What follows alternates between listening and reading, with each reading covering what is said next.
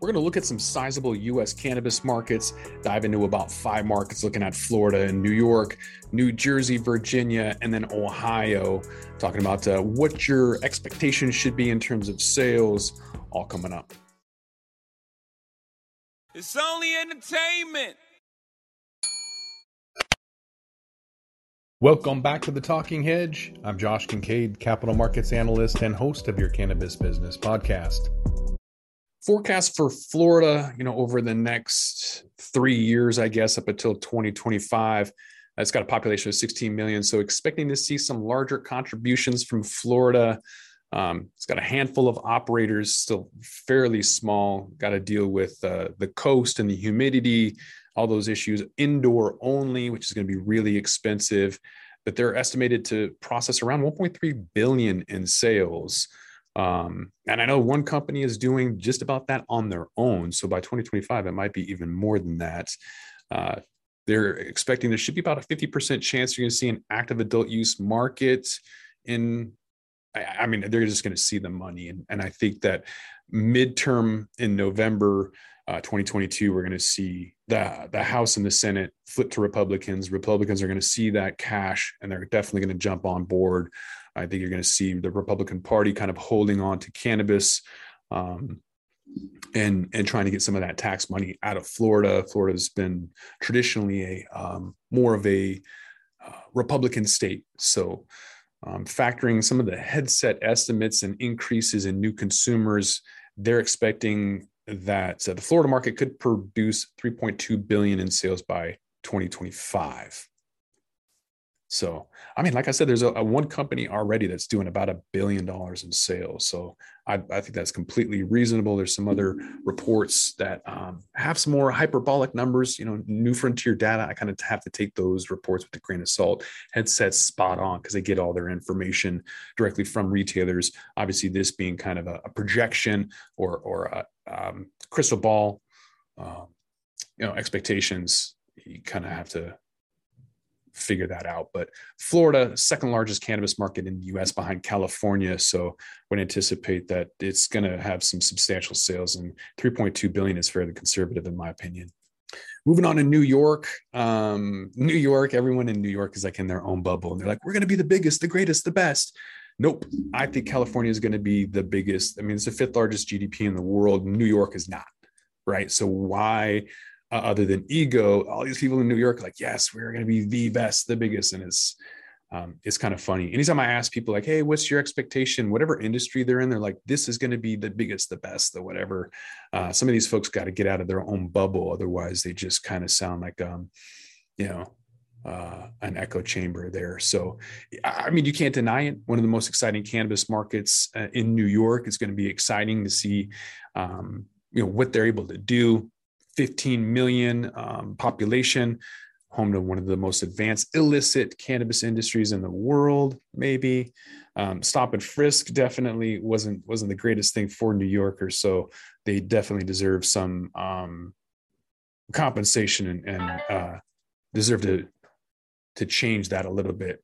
Medical cannabis in New York, high barriers for entry and operators, not treated very fairly. So legislators allowed for the medical cannabis market in 2014, but it's been pretty stymied, pretty limited. But the potential for New York's cannabis market should be fairly large. So 2.8 billion in combined annual sales. I could definitely see that with a lot of tourism. New Jersey is going to be eating away at that, though. They already do that with Wall Street and trying to get people to come over. And so it'll be really interesting to see the sales and the discounts and what they try to do to get people to go back and forth. So I think that'll be kind of interesting to watch that play out and grow. So regulators are trying to do this rapid expansion and try to mobilize the market as fast as they can. They've got 7 million that they can potentially sell to. It's a limited license owned entirely by MSOs.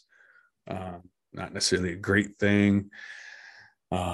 but it will give them first mover advantages over New York if they're able to get that rolling out as fast as they can and beat some people to market. So expecting combined sales of 1.6 billion by 2025.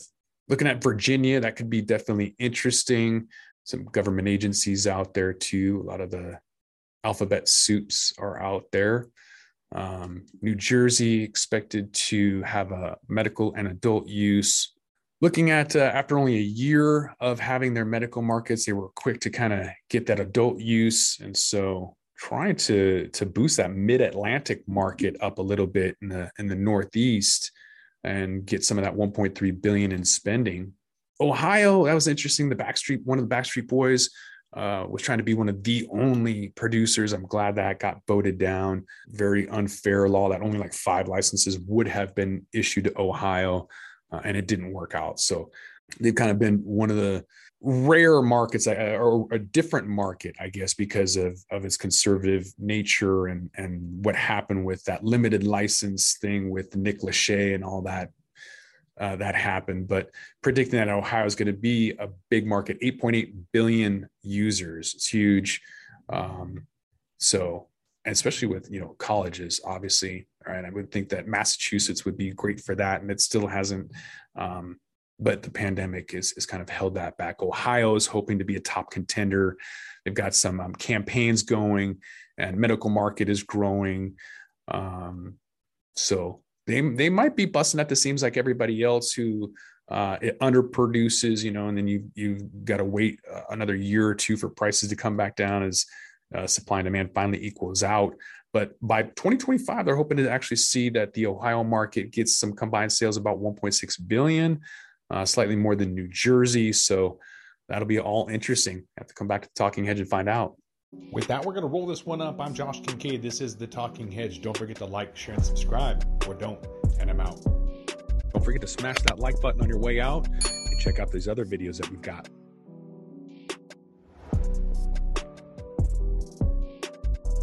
Thanks for listening to today's show. To check out more great cannabis podcasts, go to podconnects.com. Here's a preview of one of our other shows. Season 1 of Dope History is now available at dopehistory.com. Dope History weaves you through the lives of those who have been touched by cannabis or have had an influence on the events that shaped our laws or relationships with this plant. You'll hear tales from Frenchie Cannoli, Keith Strop, Eddie Lepp, Tom Alexander, Ed Rosenthal, Wolf Seagal, Jorge Cervantes, and Tommy Chong. Available now at dopehistory.com.